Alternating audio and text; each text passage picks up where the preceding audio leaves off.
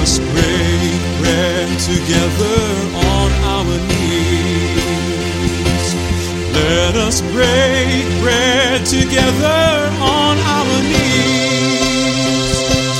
When I fall on my knees with my face to the rising sun, oh Lord, have mercy on me.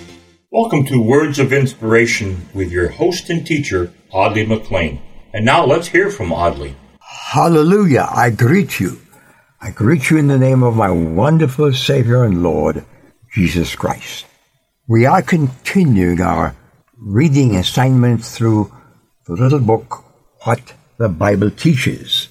And last time we were together, we spoke of the incarnation of Christ. That is, that Jesus became man, God among ordinary human beings. That is the story of the incarnation. Today we want to look at his work, the Lord Jesus Christ's, his work here on earth. We'll learn about his death, his resurrection, and his ascension to heaven. The Bible says in John 3 verse 14, it was part of God's plan. It was necessary for Christ to die.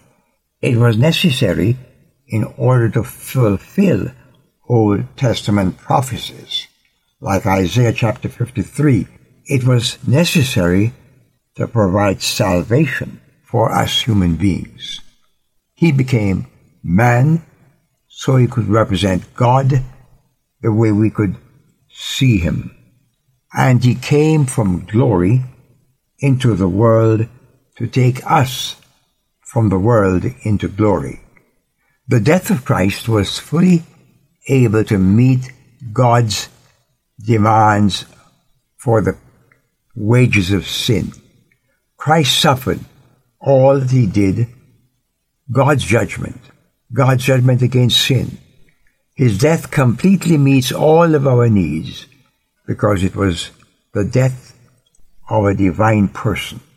His death was sufficient.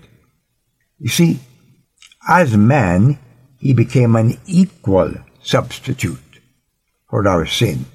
As God, he was a sufficient substitute for our sin. Therefore, it has endless value. Then we're going to take a look at his resurrection. It was necessary for Christ to rise from the dead. His resurrection fulfilled prophecy. It completed the work that Christ did for us on the cross. His resurrection made it possible for Christ to begin his present work in heaven on our behalf. Christ's resurrected body was a real body. It was not a spirit, and Jesus tells us so in Luke's Gospel chapter 24.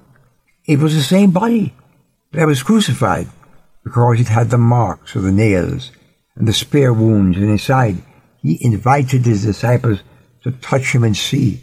Yet it was a changed body that could do things that our bodies cannot do, such as going through walls, such as being in more than one place at the same time. Christ appeared to some of his followers at least 10 times after his resurrection. More than 500 saw him in his resurrected form. We've got to stop there. Tomorrow we pick up with the evidences of his resurrection. Walk good, keep your eyes on him, and your feet on the ground, for Jesus' sake. Amen.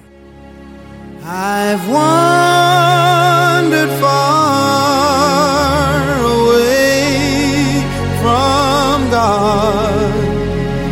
Now I'm coming home. Words of Inspiration with Audley McLean is a ministry of Harvest International. You may write to Audley at Harvest International, Post Office Box 6690, Ocala, Florida 34478.